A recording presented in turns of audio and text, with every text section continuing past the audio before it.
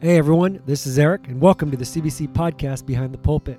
Today we are recording a special bonus podcast, and I have the privilege of interviewing our very own Tim Jang, who has spent the past year in Japan as a campus missionary.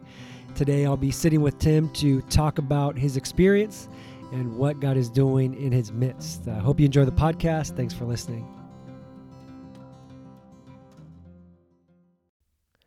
All right. Well, I'm here with Tim Jang. Tim, welcome. Yeah. Good to be here. Good to be home. All right. For those of you who weren't here Sunday morning, Tim shared during service. And for those of you who don't know, Tim has spent the past year in Japan doing college campus ministry in Kyoto.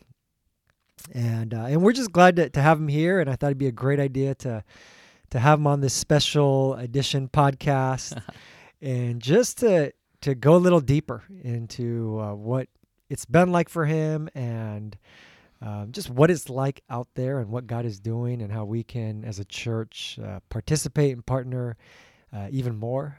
So, Tim, I just to start off, how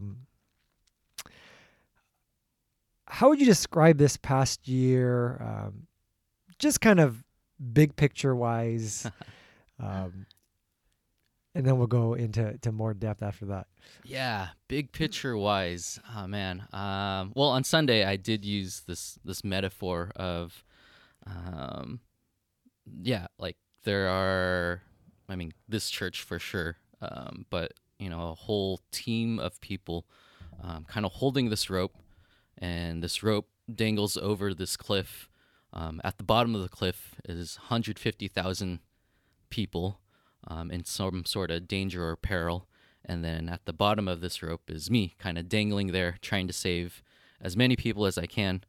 And I would say that's kind of this imagery that has stuck with me of kind of the experience. Just for one, feeling extremely supported and being able to trust this rope, that there are people praying for me, checking in on me, wanting to see God move in Japan. And then, I do have a front row seat to what God is doing in Kyoto. Did see 6 baptisms, and we can get more into it later. That's kind of where we count kind of when someone becomes a Christian in Japan. But also just sometimes the absurdity of this is an unreached people group, and there are so many people that I've crossed paths with where I ask hey, have you ever met a Christian before? And they're like, no. And then I'm like, yeah, you just did. Yo. And sometimes trying to break the ice, and sometimes they get it, sometimes they don't. But I feel sometimes it's absurd, sometimes it's crazy, but sometimes it is amazing. I would say baptisms, there's something special to see a baptism in Japan or a Japanese person get baptized. Yeah. Wow. That's, I love that, just that analogy that you use to communicate what you experience, what you feel, both the immense privilege, but also just that responsibility and the challenge that awaits you each and every day. Kind of going back to the beginning, I'm just kind of curious for I'm not I haven't done long-term missions. What was it like even just transitioning out there? Now, I know you've gone on short-term ones before, but just kind of the mental side of things, the emotional side of moving to a new country and knowing that it's going to be home for long-term, at least a year. What was that like initially? And maybe what were some of the challenges you had to face in making that transition? Yeah. There's an article, and it's actually a CRU resource that I've revisited. I revisit a lot, and basically it's another metaphor, and it's this dude explaining a method of making decisions, and his metaphor is, if you were to like paint a painting, um, it's best to have the full range of all the colors rather than just black and white. And then he goes into, well, like these are kind of your paints that you have available. And so there's, things of the will, there's emotions, but there's also, scripture and wisdom, advice of others, and so on and so forth. You can kind of imagine that. But yeah, so for my journey to go from kind of living in Southern California to being a missionary in Kyoto, Japan, one thing that really stuck with me, in light of kind of other things that came alongside with that, was actually the parable of the talents. And so parable of the talents, right, there's like a 1 dude, a 5 dude, and a 10 dude. And right, like what happens is it's not necessarily like, I mean, this is real quick exegesis, but yeah, it's not about the amount of talent that you have that's been given to you, but that you steward it, right? And so without Jesus, we get kind of this understanding that, like, even if I'm doing well, you still not might be righteous before the Lord. But in light of the cross and the grace that we have, I guess the language that I would use is like, we get to steward the best that we can, not that we have to. And so for me, like getting to steward things as best as I can, it's actually fun. Like I think about the freedom that I have, and just I mean, it's like playing a sport or a video game. Like if I lose in a video game, there's no real huge consequences. You just kind of start over and go a different path. And so I felt, a lot of freedom in terms of like, okay, let me discern like what is the best use of my talents right now.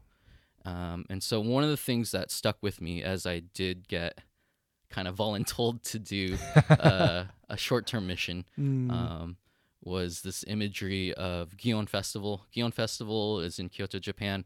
I've spent 2 summers there before this past year, and the festival lands like right in the middle of our time in Kyoto, and it's insane. It's estimated to be 40,000 people in the streets. Wow.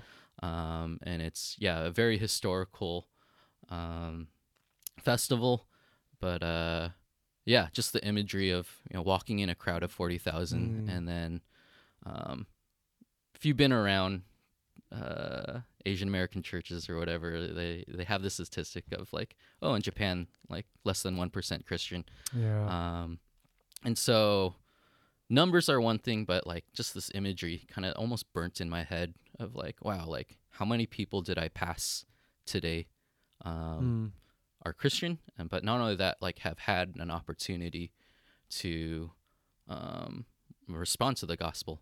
And so that stuck with me, and then kind of realizing that, myself as like, I'm Chinese American, not even Japanese, but like I have a particular talent when it comes to ministry in Japan.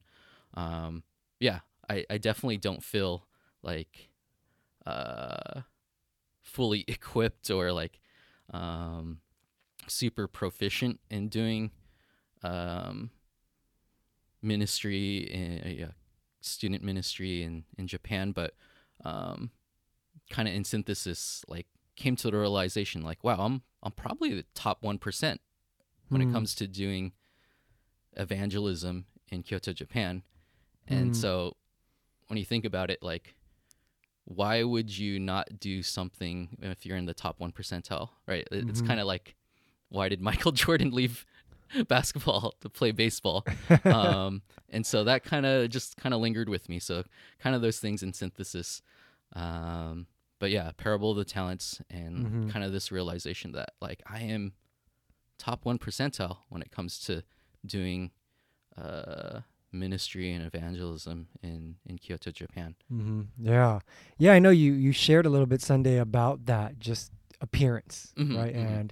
And you said in a very, like, I'm not bragging about anything, but just the fact that God created you to be who you are with your strengths, your weaknesses, the way you look, the way you don't look. Yeah. And, talk a little bit about, because I know going back to, your high school days, college days, like identity, like all of us is a challenge and a struggle, and just how you've come to not only kind of accept that the identity of who you are, how you look, strengths, weaknesses, but to embrace it and now to, in a sense, be able to celebrate it. Yeah.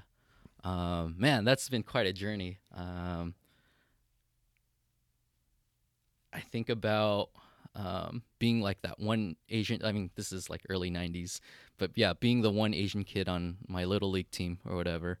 And when it was my turn to bat, even though they'd never seen me play, like oftentimes outfield and shortstop comes in and you're like, what the heck? And and as a kid, you just feel frustrated. Like you couldn't even put words to it, right? And I've noticed how, like, when those instances happen, kind of metaphorically, but in other things, when someone like looks at me and like makes this assumption or what, like, oh, it's super triggering, right? Like, what? And I mean, baseball, like once you're like, a little salty, like you just lose it and then you downward spiral and everything. That's life. Yeah. And so, when I think about high school and college, that was a crazy journey. I think of going from kind of Cerritos and being in kind of this Asian American subculture in SAT classes, and everyone looks like you and eats the same food or whatever and stuff like that. And then to go to I went to UC Santa Barbara, where it was about like 10% Asian, and then kind of figure out kind of my understanding there. But yeah, one of the biggest things was I did go on a summer mission trip in college, and I actually went to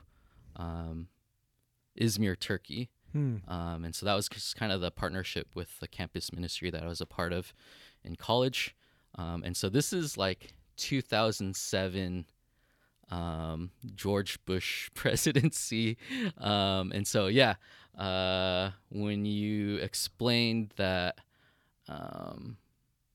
hey, I'm an American, people weren't too happy about that. And so what was crazy is that in order for ministry to happen during that summer, I was actually the one who had to initiate everything, kind of the tip of the spear, because for whatever reason, just because I looked this certain way, people would like listen, right? Rather than like, whatever, go away, I don't want to listen to you. Yeah. But people would like, oh, like, sure, yeah, you're one of us, even though I don't look Turkish at all. I stuck out just like the rest of my team. Yeah.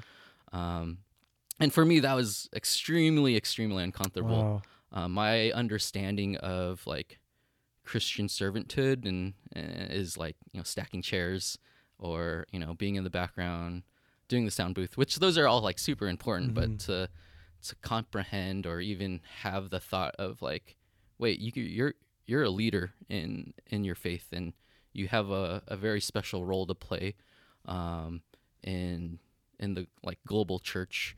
And so that experience definitely stuck with me, that who I am, my culture, my appearance has, like I'm a minority in America, but has, a very special place in the kingdom. And so, that kind of led me down this path of pursuing full-time ministry.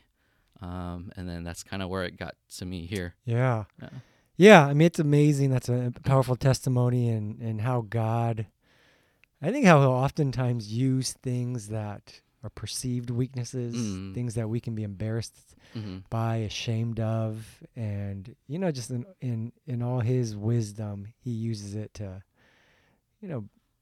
bless us, to use Yeah, us, yeah, to yeah. to obviously bring Him glory and honor. And so I think it's been so cool just to see that part of your journey.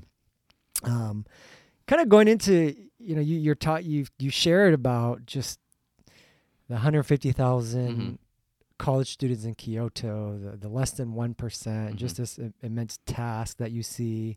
But also you talked about some of the fruit that you're seeing, Mm-hmm. lives that are Mm-hmm. being changed, baptism, the growth at your church, which we'll get to. Mm-hmm. Um, but just before we, what's your what does that look like practically day to day? Just out of curiosity, right? Like, Yeah. we understand full-time missionaries. We know you're sharing the gospel, you're Uh-huh. pointing Uh-huh. people to Jesus. But for you specifically, for people who are curious, like, what does the day-to-day look like? What Yeah. does one person trying to reach 150,000, like, what does he or she do daily? So if you could just kind of paint that picture.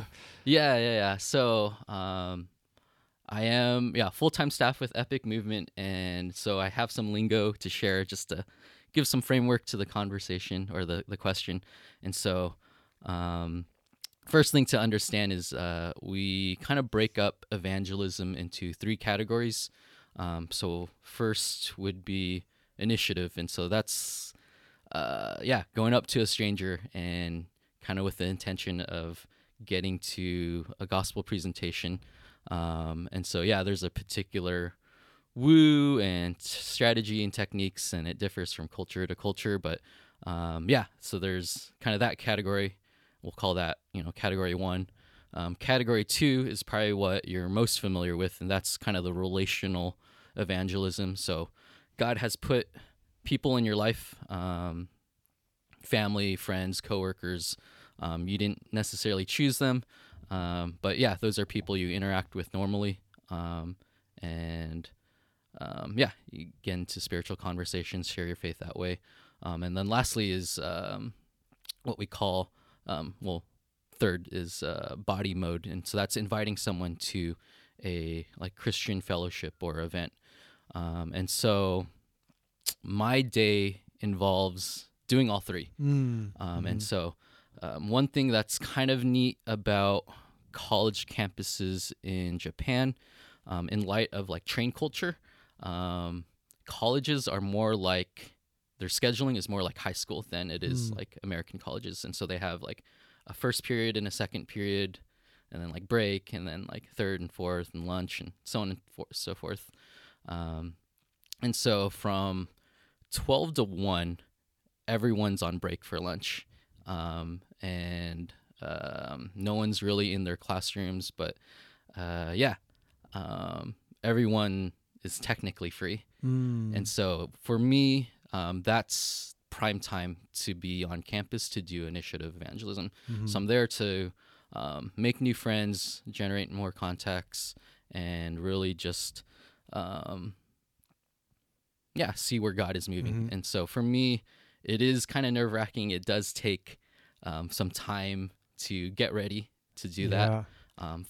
From about like 10 to 11:45, I'm in a situation of like prayer and worship, and also just being with God, and also transportation, just getting onto Yeah. campus. And so, but 12 to 1, I'll be doing initiative evangelism. So you're literally by yourself on campus, Yeah, walking up to students you've never met yeah, and initiating conversation. yeah. And so, as an Asian American, that's one thing that's kind of special, is that I can kind of play whatever card I think is appropriate. I can try to use my Japanese, or if I want to, if I think it's more strategic, I can be that American guy. Like, So they know yeah. do the students know you're not a student? Do they know Depends. you're okay? Yeah. I still pass for like a Yeah. grad student or something, and so sometimes I'll utilize that. Yeah. Or So whatnot. And I'm sorry to no, cut no, you you off. keep on I going. can I can imagine how the good, quote unquote, good conversations go, and Mhm. how that might work out. But what are the majority of your conversations like? How does it play out in terms of walking up to a student randomly? What is that like? Just, curiosity.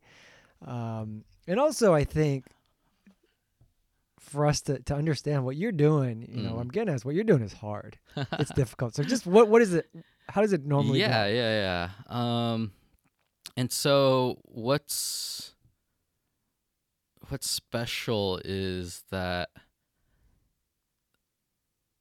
like, things happen, right? Like initiative evangelism, there's still a place for that in the kingdom, and I think it's also it's necessary to happen, right? So we talk about less than 1%. Like, how else do we start, right? When we can't even do relational evangelism because we don't even have any Christians to begin with. And so I've seen, God really use, initiative evangelism. But so to get to your question, I've seen the very typical, like, hey, thanks for sharing, but just not for me right now. And then, with Japan, you're dealing with like a wide range of like nonverbal communication, and so being attentive to that, but also understanding that like it does require time. I mean, just as it is for here, there's a lot to ingest. There's so many things to, I'd say, like the Christian faith that is completely new to them. And so typical conversation is like, I've never heard that. Thanks for sharing. Let me think more about it. And so for sure, there might be like straight up like, no, I'm not interested. But I would say that's actually the minority, and that's usually in light of like, oh, it's like midterms tomorrow or something, and then I'm like, oh, my bad, or whatever. But I think one thing that gets me, like, keeps me like going and gives me hope in light of some of these hard conversations is, I shared a little bit on Sundays this story of Takashi, and so there's actually a video online of kind of his testimony. But initiative evangelism. 5 years ago, he's sitting under this tree. Some epic summer mission students came up to him. Hey, we're from America, here to make friends. Can I share with you about my faith? And he had a really positive experience, but pretty typical, like, no thanks, like, I feel content in my life right now. And fast forward, it'd be 4 years. Goes through extreme depression. He's a philosophy student at Kyoto University, so this is the top of the top, right? This is the very brightest minds contemplating life, and he's coming to this conclusion that, like, wow, everything's meaningless. Like, this is what it's saying. And like at the end of his rope comes the decision of like, you know what, this is. I remember this interaction with these Christians. They said something about in the Bible people getting saved. This is my last option. Let me try. So he literally Google searches like church in Kyoto. Shows up to church on a Sunday. Here's the gospel, and like, gets baptized the next week. And so I think like those students who shared the gospel with him, 5 years ago, they had no idea kind of where God was taking Takashi. And so, it's pretty crazy, right? To like, for sure, get rejected or whatever. But I think God does call us to like be faithful and have hope, and there is evidence of like God moving in Kyoto, Japan. Well, for sure. I mean, talk about evidence. You shared on Sunday just the church you're at, and when you first started attending, about 20 people. Now it's at 140. And we know that numbers don't tell the whole story, but how is that happening? What are you seeing? What's the church doing? How's it reaching people in Mm-hmm. a community, a culture where a lot of them have never heard any of Yeah, this. yeah. So how's it happening? Yeah, How is tell it us. happening? Yeah, Um, well, God is moving, but yeah, yeah, yeah. definitely. the Jesus. I know Jesus Sunday school answers. Um, yeah, I'd really point to just the faithfulness uh, to go at it. But I think there are a couple concrete things that I could point to. Um, for one, um, like I have seen, over the past year, I've seen 6 college students get baptized. Mm-hmm. Um, and yeah, what's special about college students in a Japanese church is that they give so much hope Hmm. to kind of the church congregation.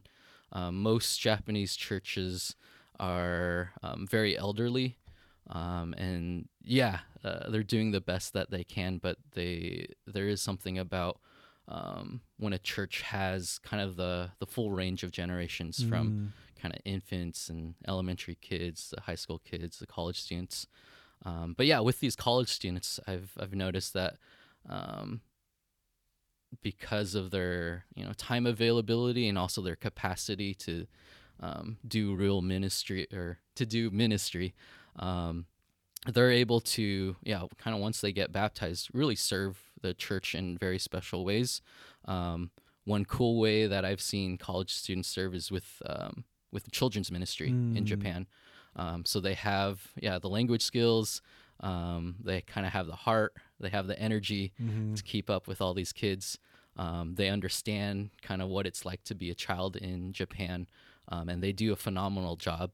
And with children's ministry, like really um, kind of set up well, that allows like so much more things to happen in the church.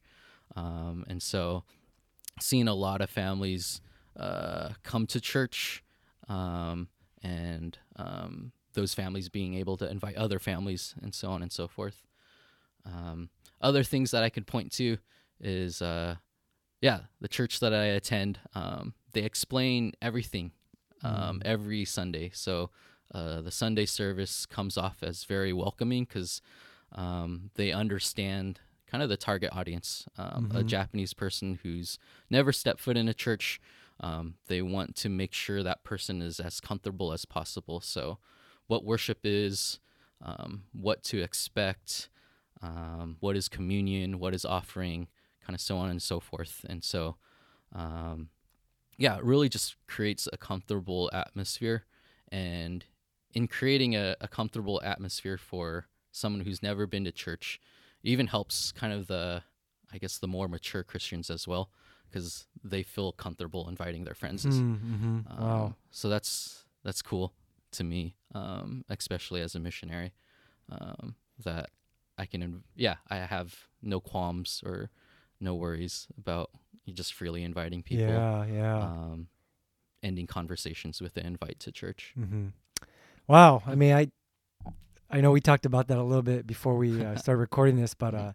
I'm so blown away by that. And I think, Mhm. you shared about how much we as a church can have an impact on people in Japan and the churches in Japan. But I think Mhm. we can learn so much Mhm. from what the churches in Japan are doing because, in the culture these days, it's people know less and less about Mhm. Mhm. church and about Jesus and Mhm. just the great lengths that the churches in Japan are going to really understand who they're trying to reach and to be an Mm. intention Yeah. to be Yeah. to be intentional, to be unashamed, unapologetic about it. Mhm. That's really awesome to see.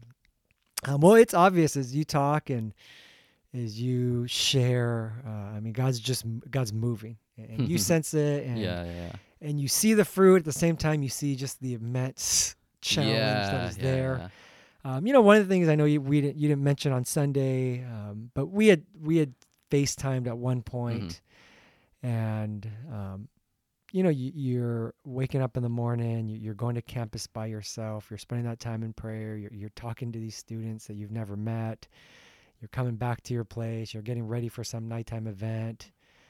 that one of the challenges is that it can be lonely at times, Mm-hmm. and it's not something that we like to talk about and share with everyone. But, I thought it was so significant when we had that conversation earlier this year, because it's part of the real challenge and the struggle of not just doing missions, but to be a missionary anywhere, Mm-hmm. and especially in a different country.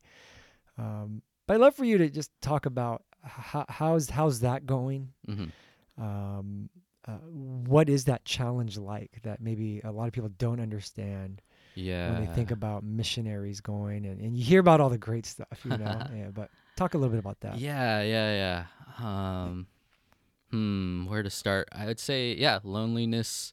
Yeah, it's real at times. I think even, yeah, my short time here, how nice it was to like fully comprehend all of like morning radio, and it's just like, oh, like I get it all. Um, but yeah, what do I want to share? Okay, I know what to share. um, so when it comes to like loneliness, um, there's a very it's very real, right? I'm going to campus by myself, and the team that I work with is actually like Korean, Mm. and so um, notice that like sometimes I don't feel like I fully belong, and I think that's been um, pretty tough at times when I have like a certain idea, and a lot of my ideas stem from like the subculture that I'm reaching out, and sometimes it just kind of falls on deaf ears, and that's kind of the even like greater moments of loneliness, right? When I'm sitting in a room full of other people and they don't understand what I'm saying, Mm-hmm. and so I think that can be extremely challenging. And so the loneliness I want to get to is not necessarily like just me physically by myself, but I think there's this loneliness in terms of I'm not being understood, and that's just the reality of coming from an American culture and being fluent in English and not in Japanese. And I Mm-hmm. think that's the thing that I would really point to as the thing that like stings the most, right? Mm-hmm. Um, to be in a room full of people and feel lonely. I think that's on another level. Mm-hmm. And so for me, um, that it stings. There's been plenty of moments where I just like, oh man, like this isn't home. This isn't like if I weren't here, this situation wouldn't exist. Um, but yeah, one thing that has really sustained is the reality of like God's love, right? Like Mm-hmm. God's love is sufficient, and I think that's one thing that I've experienced even more often in my time in Japan. Um, but also like there's a beauty in kind of overcoming that type of loneliness, and so you can imagine like as the year progressed, um, myself and kind of these other Korean missionaries were able to like work better together because we understood each other. We felt more known, Mm-hmm. and yeah, it's really hard to paint a picture. But one of the things that I would like to share is, and so this past year there are two Korean girls that were like my teammates, Mm-hmm. and so we kind of had to use like Japanese as the middle language, and so that's Yeah. both our like second language. But yeah, at the end of the year, being able to like call them like dear sisters, Mm-hmm. and really quick story, like we were just hanging out one day, coming home from like a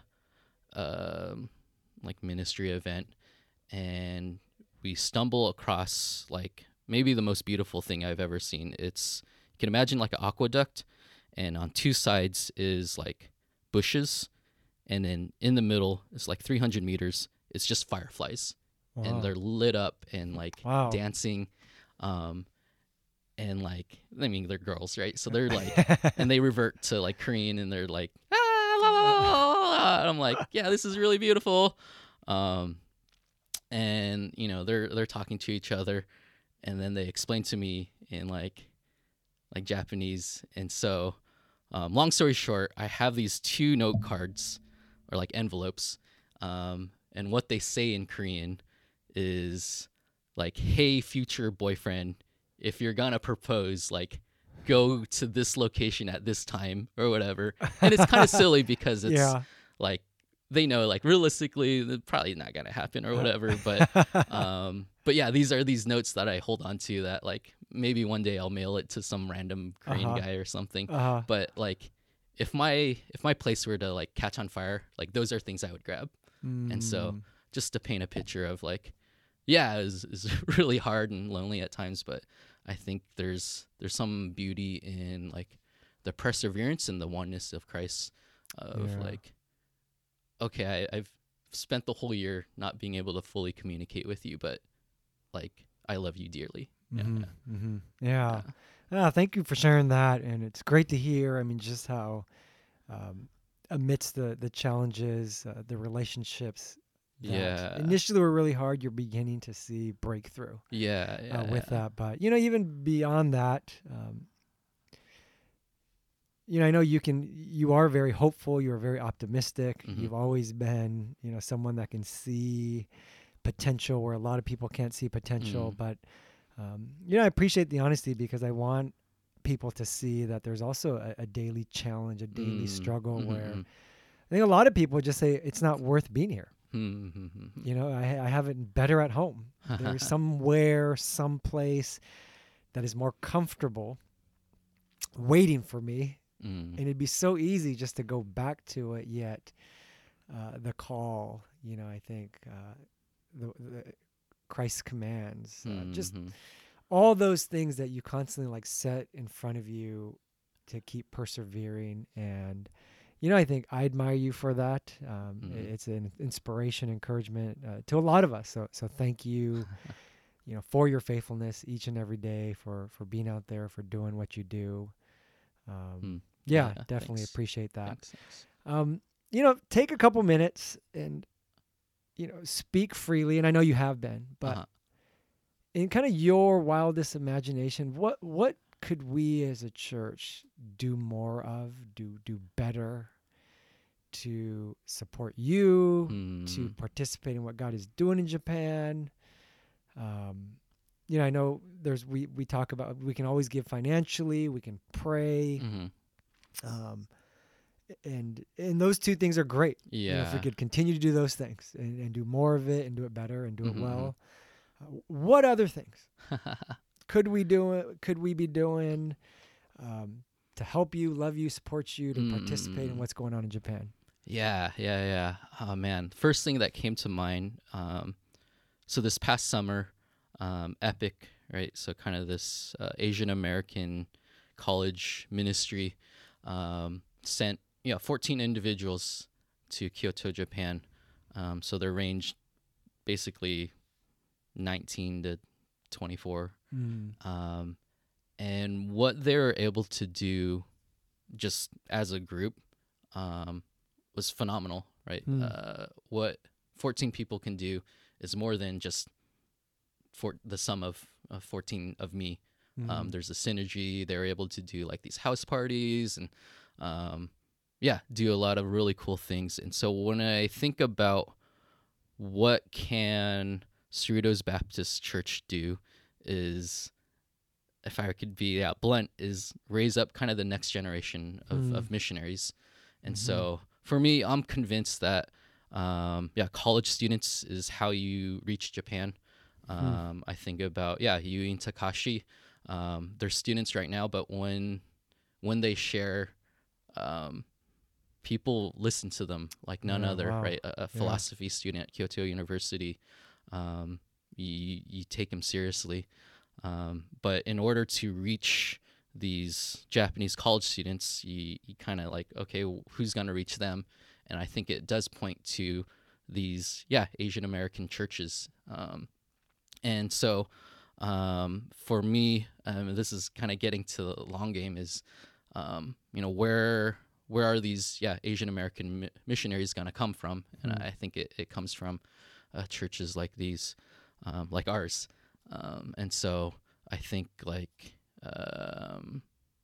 youth is doing amazing things here, but to kind of instill in them obviously maturity and faith, but also like an openness of like, hey, like you have these opportunities as a student and even after you graduate to do some really amazing things. And then it's kind of interesting for me to contemplate. I'm 32. I still pass for like a grad student, but there is going to be a point where it's like, what are you doing on a college campus? And so I will kind of like age out of college ministry. But when I think about, who's going to come and like take my place, I do have to look to like current college students. Yeah. And so when I think about, just recruitment or just letting college students know that this is the opportunity, but also to just kind of get it on the radar, that like, hey, is God calling you to this? And so again, real interesting thing to contemplate, that like Japanese college students are the ones who can really take the gospel to the masses in Japan, but who can reach the Japanese college students? And I think it gets to us. Yeah, and I think that's both special and also sometimes terrifying. But when I think about what we can do as a church, if you're a parent of someone, be open to maybe your son or daughter spending some time overseas. Yeah. Wow. I mean, it makes perfect sense, and we're in as a pastor and putting the pastor's hat on. It's real easy for me to be like, yeah, let's do it. We're gonna do it, And then I think about as a father and as a dad and putting that hat on and going, okay, is that in the verbiage at home? Is that something I'm talking to my kids about? Is that something that I'm putting on the radar in terms of a very valid,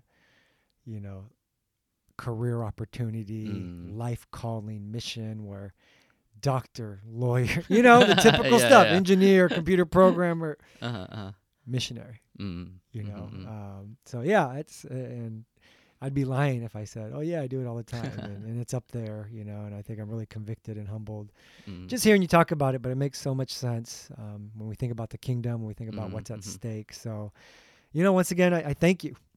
Thank you for doing what you're doing. Is there anything else you want to add? Anything you want to say before we wrap up our time here today? Oh, man. Yeah, there's so much, but I think like to know that like I have a deep like appreciation to this church. There's so much more I could have shared from up front. I mean, obviously financially, like it means so much to like know that I have faithful supporters, not only like the missions board and committee, but also individuals who are giving sacrificially and monthly. And one thing that's amazing is that like my financial kind of support basis has been like overwhelmingly consistent. Like when I compare myself to some of my peers, my support has been like top tier, and I think I can't say thank you enough, because that's super tangible. That's faith in action.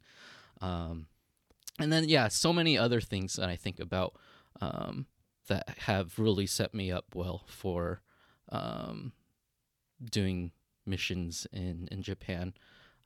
One of the things that's been kind of neat is I do help out with children's ministry every once in a while at the church, and to realize that like I was mentored to do children's ministry here, and to realize like wait, like I can use these talents and skills, and then so many things that like have stuck with me through the years.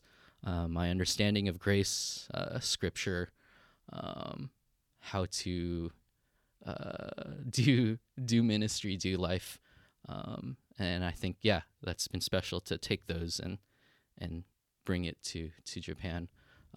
Even, yeah, one of the, maybe it's kind of silly, but it even makes sense, is that as the church transitioned from one service to two services, there's like a huge like anxiety and confusion, because even for the Japanese people, like, no, this sounds wrong and it doesn't seem right. Like, and then they couldn't even like imagine what two services look like. And then to come in and explain like, well, like my home church in America, like they do two services and they do this like snack thing that's kind of elevates every week, and there's like somen on Sunday and it is amazing. And but like, yeah, and that's where kind of the generations kind of interact together, and it's a great time of fellowship, and there is some sense of unity as one church body, even though we're at two different services. And to be able to like articulate that and paint a picture, and then they're like, oh, okay, I think I can see that. And for right now, it's clearly been the right decision to do two services, because we're